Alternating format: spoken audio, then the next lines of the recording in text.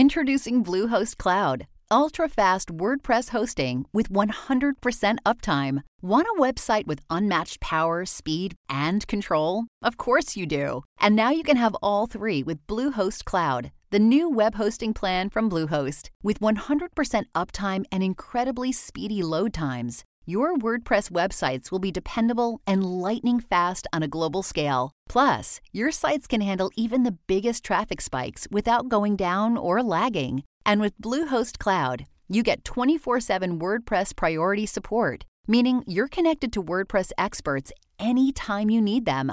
Not to mention, you automatically get daily backups and world-class security. So, what are you waiting for? Get Bluehost Cloud today by visiting Bluehost.com. That's Bluehost.com. The Art History Babes. Art History Babe Briefs. Welcome to the podcast. I'm Corey. I'm Ginny, and we are the Art History Babes. And we have a Art History Babe brief for you all on something that's very timely. You probably have heard about it. I would be shocked. Everywhere. I'd be shocked if it somehow did not make it onto your radar. But earlier this week, there was a fire at the Notre Dame Cathedral in Paris. And yeah, it has been kind of the focus of a lot of attention. And seeing as we're an art history podcast, we thought it'd be good to talk about it. To do an episode on it. We're going to share the history of Notre Dame. We're going to talk about what we know about the fire. And we're also going to hash out some of the more complicated aspects of the event and some of our thoughts and feelies. Thoughts and feelies, we've got them. We've got a lot of them all the time. We do.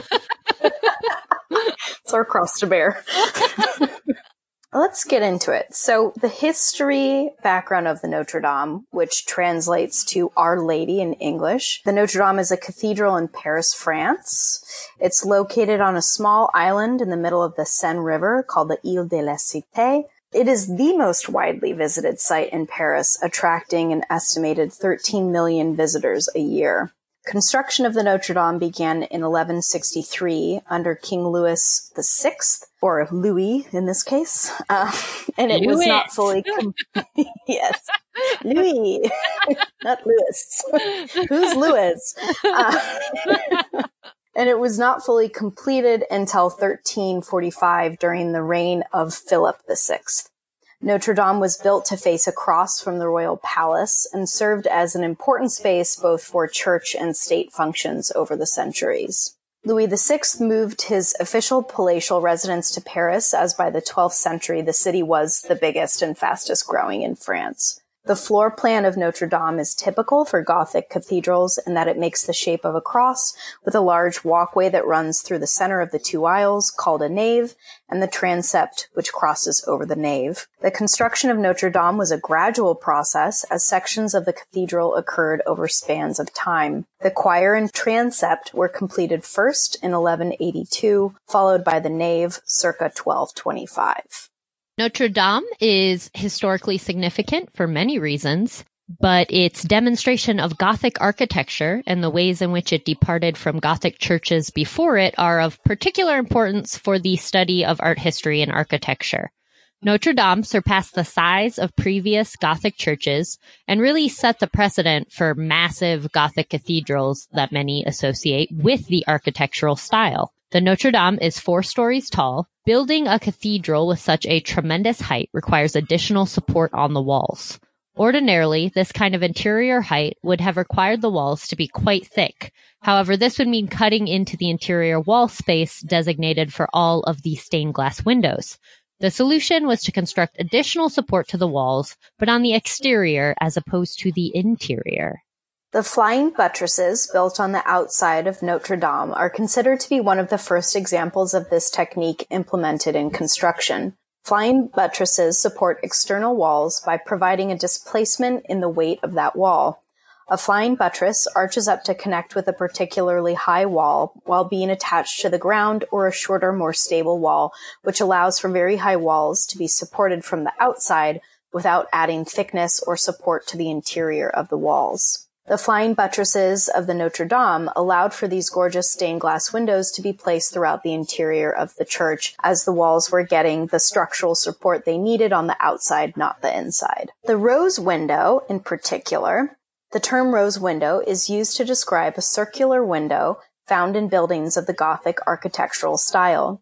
The Notre Dame is known for its 3 stained glass rose windows: the North Rose, the South Rose, and the West Rose. The North Rose window was completed around 1255 and established the pattern for many rose windows after it, including those at the Basilica of Saint Denis, or Denis? Denis?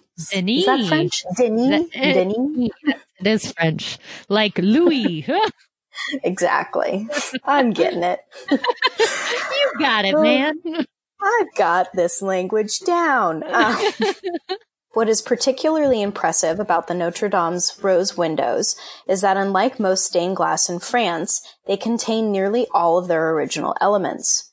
In other words, they made it out of the Middle Ages, the French Revolution, and both world wars relatively unscathed. Those are some impressive windows. I know.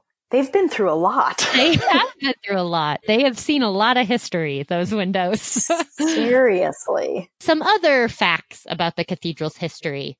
It is probably unsurprising that the Notre Dame was unpopular during the French Revolution. However, parts of the building were co-opted for ammunition. Which is just a crazy time. I know. It's really very interesting to imagine. Bullets were made out of lead from the cathedral's roof. All of the giant bells, except for one, were melted down and made into cannons. Like they were just scavenging and like ripping up metal, melting it down. It's nutty. It's resourceful is what it is. That it is. And then the cathedral was also used for food storage, which makes sense. Sure.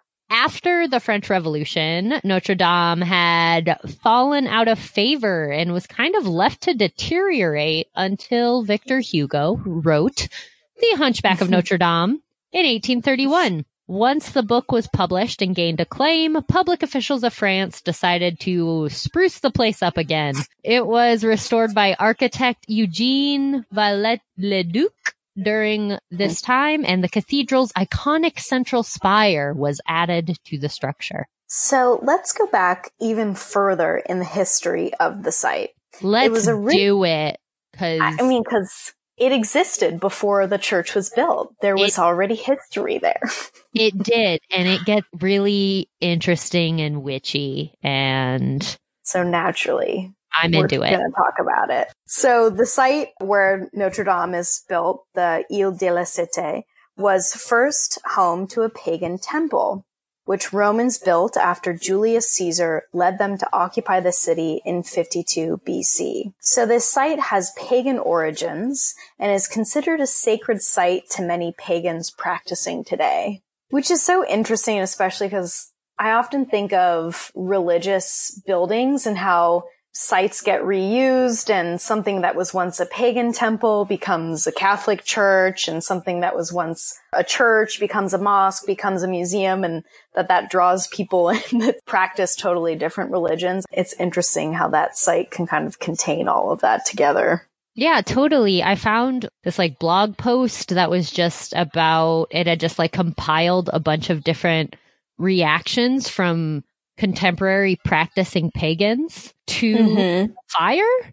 And it's just like, it's a whole demographic of people that this event affects in a very different way from that of like, you know, because obviously everyone kind of thinks, you know, devout Catholics are going to be affected by this for obvious reasons. But there's a whole other population that also has a spiritual, sacred connection to the site, which, I feel like is something that kind of gets overlooked. Definitely. And then it's also really interesting to think, like, how deep can you go into the connections between paganism and then the development of the Catholic Church and like how those things are related and like how there's like an interplay there in terms of belief systems. So yeah, just a very interesting thing.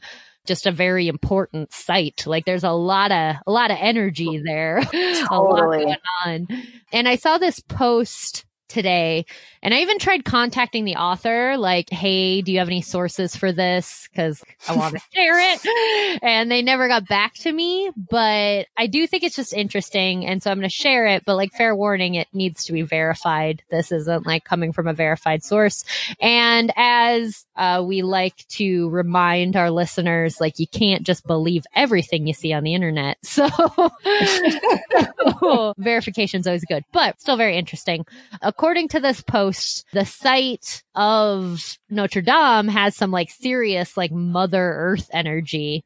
And the site of Ile de la Cité was dedicated to the traditional mother goddess. The original altar was built above the Grotte des Druids, which housed a sacred dolmen. A dolmen is a megalithic tomb. And it was representative of the womb of the earth. Wow. I know, right? That's like intense. That is intense. Oh, I'm so curious about that. I hope that person gets back to you sometime.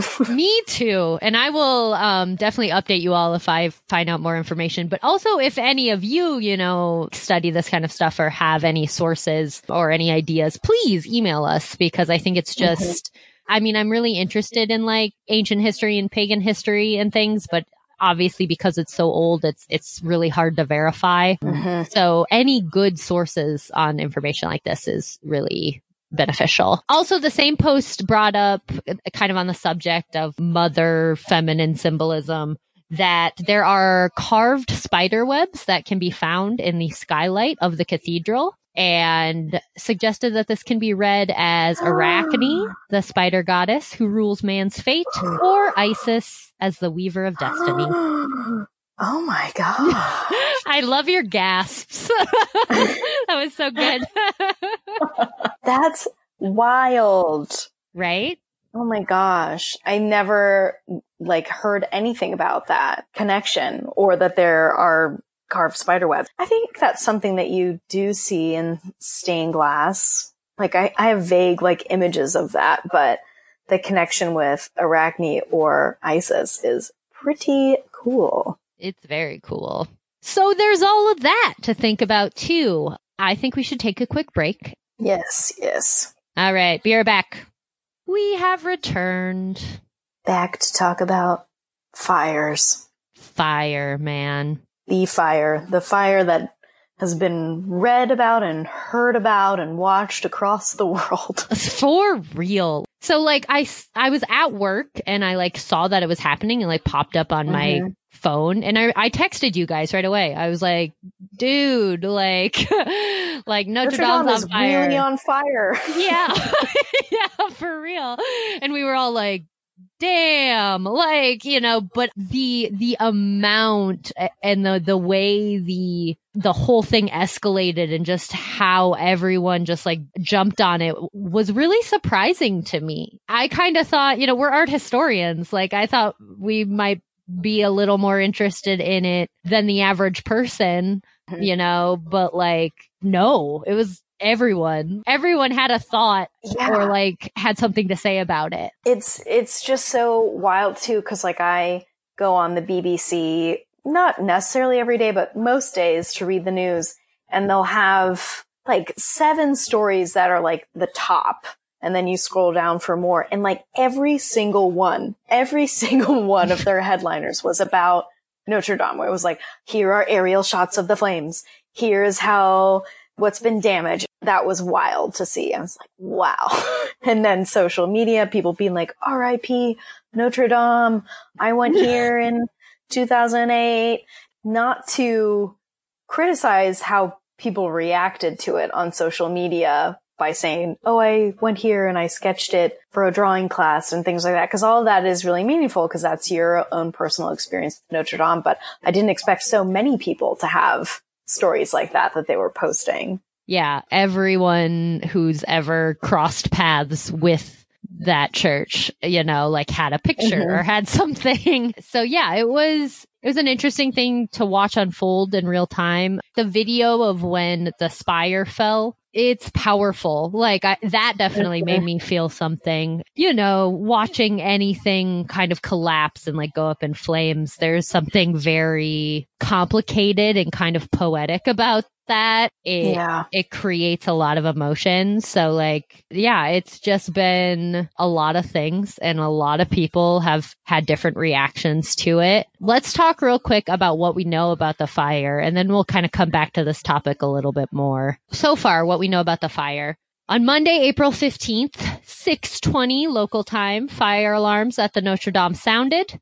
Those in the building at the time were unable to locate the fire. About 20 minutes later, smoke was visible pouring from the roof, and by 8 p.m., the building's central spire had fallen. As far as damage goes, the wood lattice work roof, nicknamed the Forest, which is incredibly poetic. Indeed. And the iconic spire had collapsed. The spire was roughly 300 feet tall, made of 500 tons of wood and 250 tons of lead.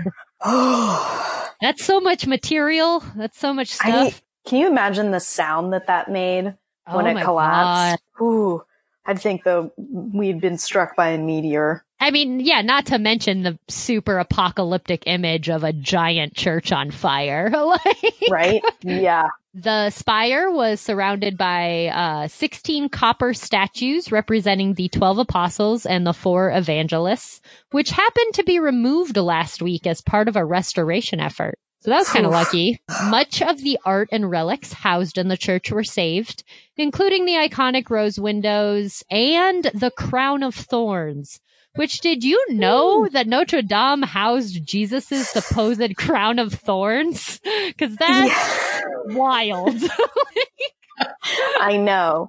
I did know that just because I took that seminar on relics, and we talked so much about European churches that are like pilgrimage destination points and the different relics they have. Yeah, that's like perhaps one of the biggest, most stars attached to its name relic you could have. Yeah, that is like the relic to end all relics. Like, that's ridiculous. I honestly didn't even realize that was a thing that we as humanity had or claimed to have. Like, I didn't...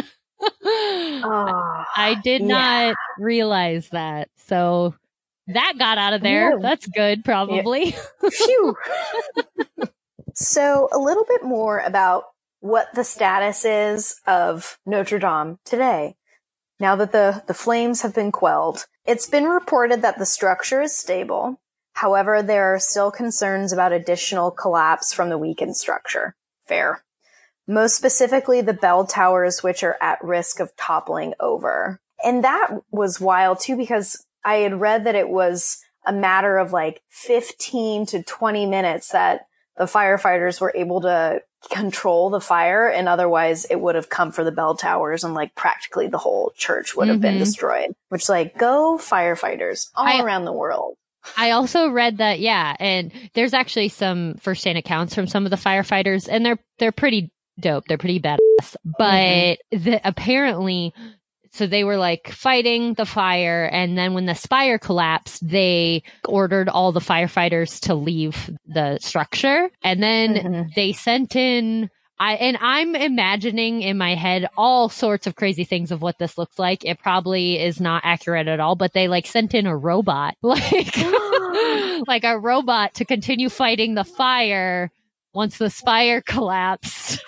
That's how it's done. Just, I once again, back to the imagery. You have this gigantic Catholic cathedral up in flames, and it's being combated by a robot firefighter.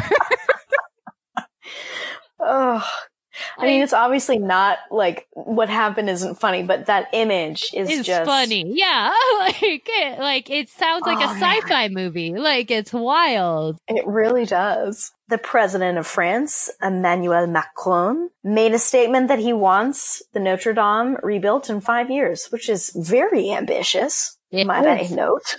He's an ambitious guy. I get that vibe from him. He is. I would be surprised if they're able to do that in 5 years, but I think it's a good sentiment. I get why he said that, but any kind of restoration work on like a very old historic building that isn't largely damaged by fire takes so much time just because you have to be incredibly careful and you have to get new materials in. And if you're trying to match them to what is like 500 years old, that's the whole thing. But when so much of it is actually destroyed like it is in this case, I think that's going to be quite the job. But hey, maybe 5 years it'll happen. Dream big, man. Dream big. Why not? Okay, discussion time. Yeah. So, things are about to get a little messy. I do want to. Okay, so I'm gonna preface some of the things I'm about to say because part of what we do here is we share our thoughts and feelings and we try to be very authentic. And so, I really want to try and be authentic with the thoughts I've been having over this event and the fact that this event has kind of raised a lot of hard questions for me. And I would like to try and work through them here with y'all. But I do want to state that like, however you were affected by the event or however you choose to grieve or express your feelings is entirely valid. And I'm not interested in like telling you that it isn't. This event is, it affects everyone differently given their personal experience. It's going to affect art historians differently, Parisians differently, devout Catholics differently. And I'm in no way trying to say that you aren't allowed to feel some type of way about it. I mean, I felt some type of way about it. Right. But it is, I think, important and valuable that we look at this whole event and how we have reacted culturally and placing this event side by side with other events of destruction and examine the, I guess, Eurocentric lens that we have kind of established here. I actually had a really good conversation with a friend of mine over Instagram, and she's a big intersectional feminist activist. And she was once again just being very honest about like the different aspects to this. And I think one of the big questions that people are starting to ask and should be asked is how and why do we choose which buildings, which artworks to publicly mourn, right? Right. Yeah. And I think what is a little difficult for me in this case, because I definitely think it's very tragic. And as an art historian, it's a loss of like part of our cultural history. And when anything like architectural or art related or, like objects like relics get destroyed just from like the historical perspective, to me, I'm like, oh, that's a loss. However, I think people will always remember when the Notre Dame was on fire. And it's not going to be hard for future historians or art historians talking about it, writing about it, to find information on it. However, like when you think about mosques, temples, huge statues of different religions that have been destroyed either by accident or in many cases intentionally, like those examples are harder to call to mind. Like you have to actively look for them. So when the Buddhas of Bamiyan were destroyed by Al-Qaeda, and so this was an intentional act of, trying to like wipe out traces of that religion. So this was like a violent, intentional attack against like that aspect of cultural history, but it still isn't that well known. And I'm sitting here trying to think of other examples, and I don't have that many. And a large part of it is because one, like I can go and find that information out, but you either have to make the choice like where, oh, I wonder what other examples there are of like maybe mosques burning down or temples being destroyed.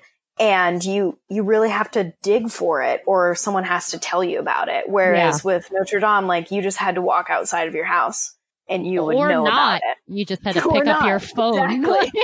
More likely be in your home. Yeah, for sure. Yeah, 100%. And another event that has been placed side by side your example is a really good example of, I guess, like cultural heritage and kind of like from an art history perspective. But also if say you want to look at this from a religious perspective, like a Christian Catholic perspective. Well, in the past weeks, there have been 3 different predominantly Black Baptist churches in Louisiana that were burnt down. And it hasn't been fully established, but they are alleged hate crimes, right? So these are sacred spaces. They've been burnt down and we didn't hear anything about it. How in any way is that any less tragic, you know? So there is this question of, are we mourning the right things? Because if we truly are grieving the loss of Notre Dame as a sacred space, as a space that's important to a lot of people, then like we should have that same respect for other sacred spaces. It's not saying you can't have feelings about the fire in Paris, like, but it is saying take the time to think about your feelings and why do you feel this way about this building?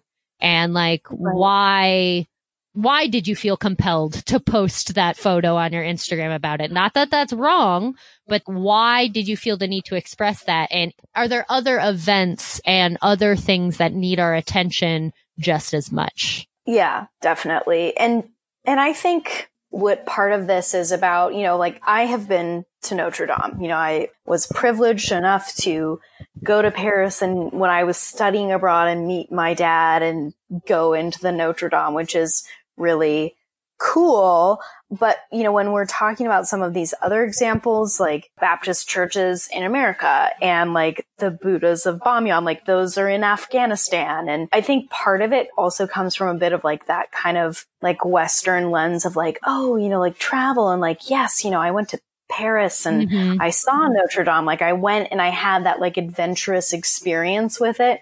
Whereas like other places of worship or like objects of worship that have been destroyed either by accident or intentionally in like geographical places, a larger part of Western society may deem as not like attractive to go to. Or like they're just too common, you know, it's like small time churches and it just doesn't have that grandiosity in a lot of ways. And not to say that, again, like, it's not a bad thing that you went to Notre Dame and saw it. I'm very glad and I'm very lucky that I did. But it seems to be like that's maybe some of the connection with social media where like people are going back in their photo albums. And I'm like, oh, you know, yeah, I was at Notre Dame. And like, you know, I was even looking like, do I have photos from that? Like, not that I wasn't going to post it because, you know, I never post anything because I suck. But I think that might be part of it too. And I want to correct myself really quickly because I said that the Buddhas of Bamyan were destroyed by Al Qaeda, but it wasn't. It was the Taliban. So no, totally. Like, I completely agree. And I actually have 2 points kind of coming off that.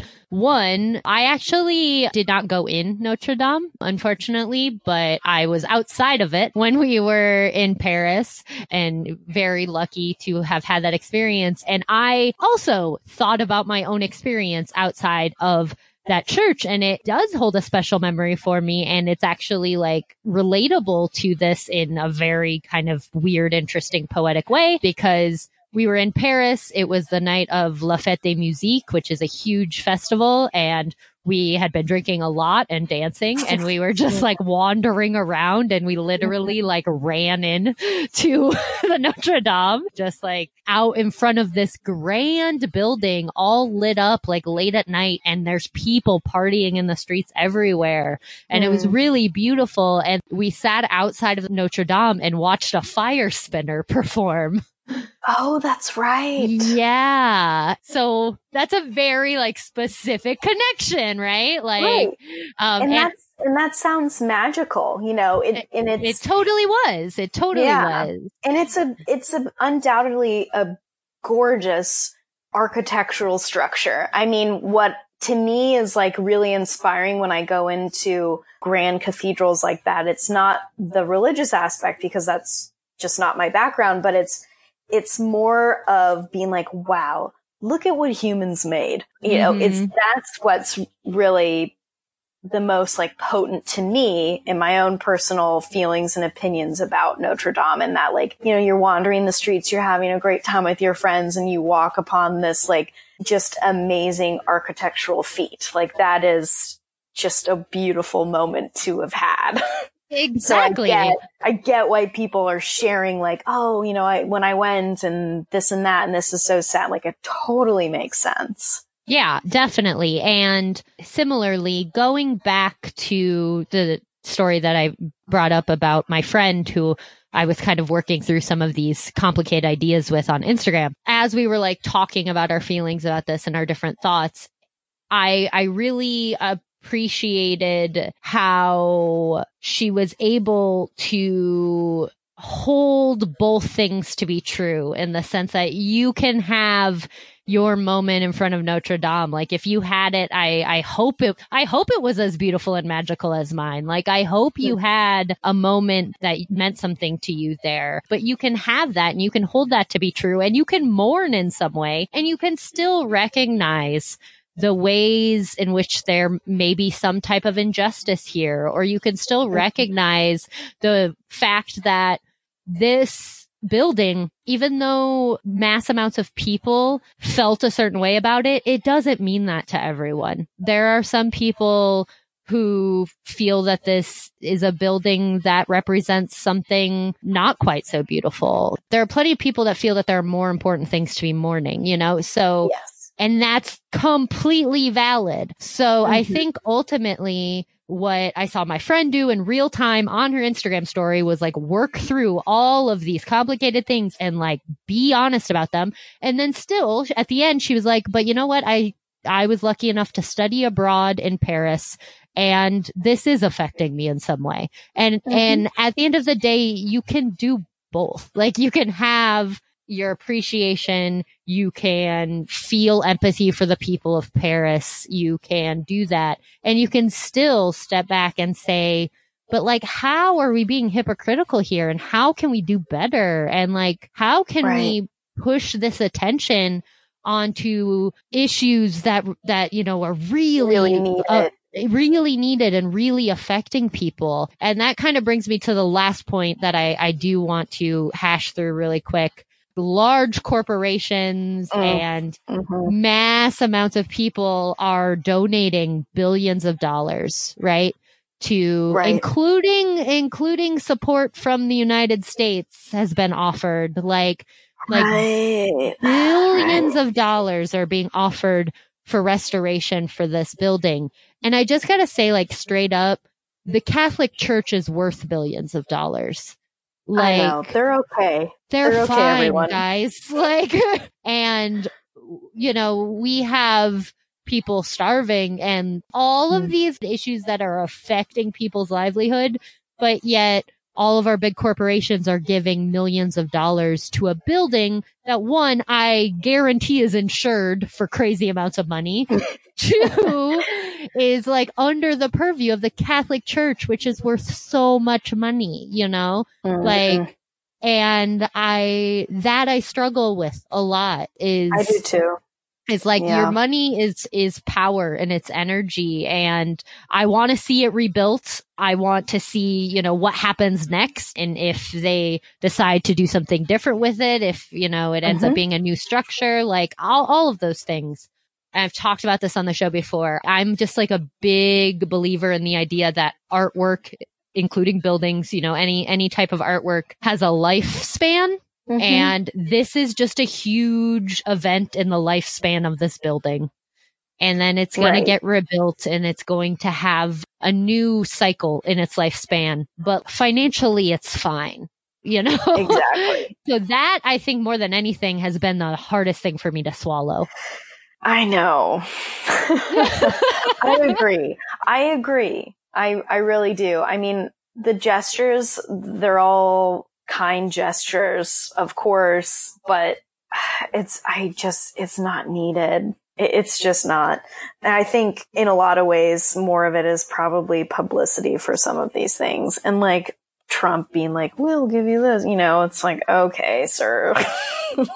But really, though, this is just, I mean, it's a bigger symptom of that giant social media outpouring. It's these companies and politicians and whatever can say, oh, this has traction. So many people are responding to this. Let's give money to this. And that, is a huge ethical issue with capitalism in general. And it's also, it's complicated because also we're an art history podcast. And in so many ways, I love that people feel something and feel moved by an event that has to do with something art related and a piece of history. For sure. That is great. That's something we value. And I think that's powerful. But yeah, ultimately, if you really look at the way the aftermath is playing out through a critical lens, yeah, they're just problems. And I'm not saying I have all the answers. All I'm saying is I think it needs to be thought about and considered. And discussed like what we're doing. I mean, part of why we even are talking about this with one another is because we don't have any answers. And this is what dialogue and discussion is all about. It's just kind of asking questions and working through things that you think are a problem or things that seem hypocritical or aspects that don't make sense to you. And that in and of itself is important. And even if that's just your launching off point, just to like think about this in particular and what it connects to, and in and of itself, I think is really needed and is just something that people need to do more in general. Definitely. So I think ultimately we hope, if you haven't been considering some of these ideas, that hopefully this conversation maybe makes you look at things a little differently. I also, hope that in whatever way that this affected you, like hope you channel it into something. I've seen a lot of really beautiful like artworks and poems that have been inspired by this. And I love that. I think that's great. If you're moved to create something from something like this, please do. I think that's fantastic. When we feel this much grief over this like giant, beautiful building, I would like to see us channel some of that compassion into other things that are truly affecting human beings around the world. Yes. Well said, my friend. Thank you. All right. Do you have anything else to say, Jenny babe? I think that's it. There are probably going to be more things that pop into my head later as I continue to think about Notre Dame, because I'm going to be thinking about it for a while. Oh, definitely. I think there's going to be some really great academic work done post this. Oh, absolutely. I have been thinking about that in particular. I really think in general, how people respond to monuments, architecture, and art getting destroyed is fascinating. And then like what art comes out of that destruction. So, oh man, me I could get lost in that all day. Oh God, dude, you are preaching. Like I have such a romantic penchant for destruction. It's ridiculous. Same. Like I love it. Like I can't even lie. I know. And then also, the watching as the restoration happens, I think it's going to be very fascinating as well. Definitely. We'll keep thinking about it. We'll keep learning about it, and we'll see what happens. I really like doing episodes like this that directly speak to something that's going on on a larger scale. And I feel like it's just a great example of the endless ways that art interacts with the quote unquote real world, Yes, dude. Yep. It's what we've been telling the people. We've been telling you guys. This is it. But yeah, absolutely. All right. Before we say goodbye, just a few shouts out to artandobject.com. We are paired up with artandobject.com. They're a great website. They provide a lot of contemporary art news, a lot of art historical content. They post things like podcasts, and it's just a really nice, well put together website to stay on top of what's going on in the art world. So be sure to check out artandobject.com. Also, shout out to our producer level patrons, Sarah Swatchka Dalton and Teresa Rogers. And of course, love to all of our patrons. If you want to become a patron, head over to patreon.com/arthistorybabes. You can become one for as low as $1 a month, and you get monthly bonus episodes. It's like so much content for so cheap. So much content. So much So content. cheap. Also, if you are already a patron and you are owed a perk of some kind, please make sure you're checking your Patreon messages. We always verify addresses and whatnot before perks get sent out. And I think sometimes those messages don't get to the people they need to get to. So if you are a lovely patron who is at one of the higher levels and you are owed a perk of some kind, please check your messages so we can get you your stickers, your t-shirt, what have you. But yes, thank you again so much for helping us do what we do. We really appreciate it, you guys. We do. Thank you all. And thank you to everyone for listening. This was a good one. I liked hashing this stuff out with you, Jen. It was good. Me too. Me too. This was good for me. This was therapeutic. Good. I'm glad. Yeah. Well, I hope you all enjoyed it too. They say fire's cleansing. Oh, yes. Right. Right. From the ashes. Right, man. New things will begin. or something like that. The phoenix. The phoenix. You know, the phoenix comes out of that. We try so hard to be like poetic and like if man. only. If only. All right. Thank you guys so much. We will talk to you next time. Goodbye. Bye-bye. The art history babes. Louis. Not Lewis. Who's Lewis?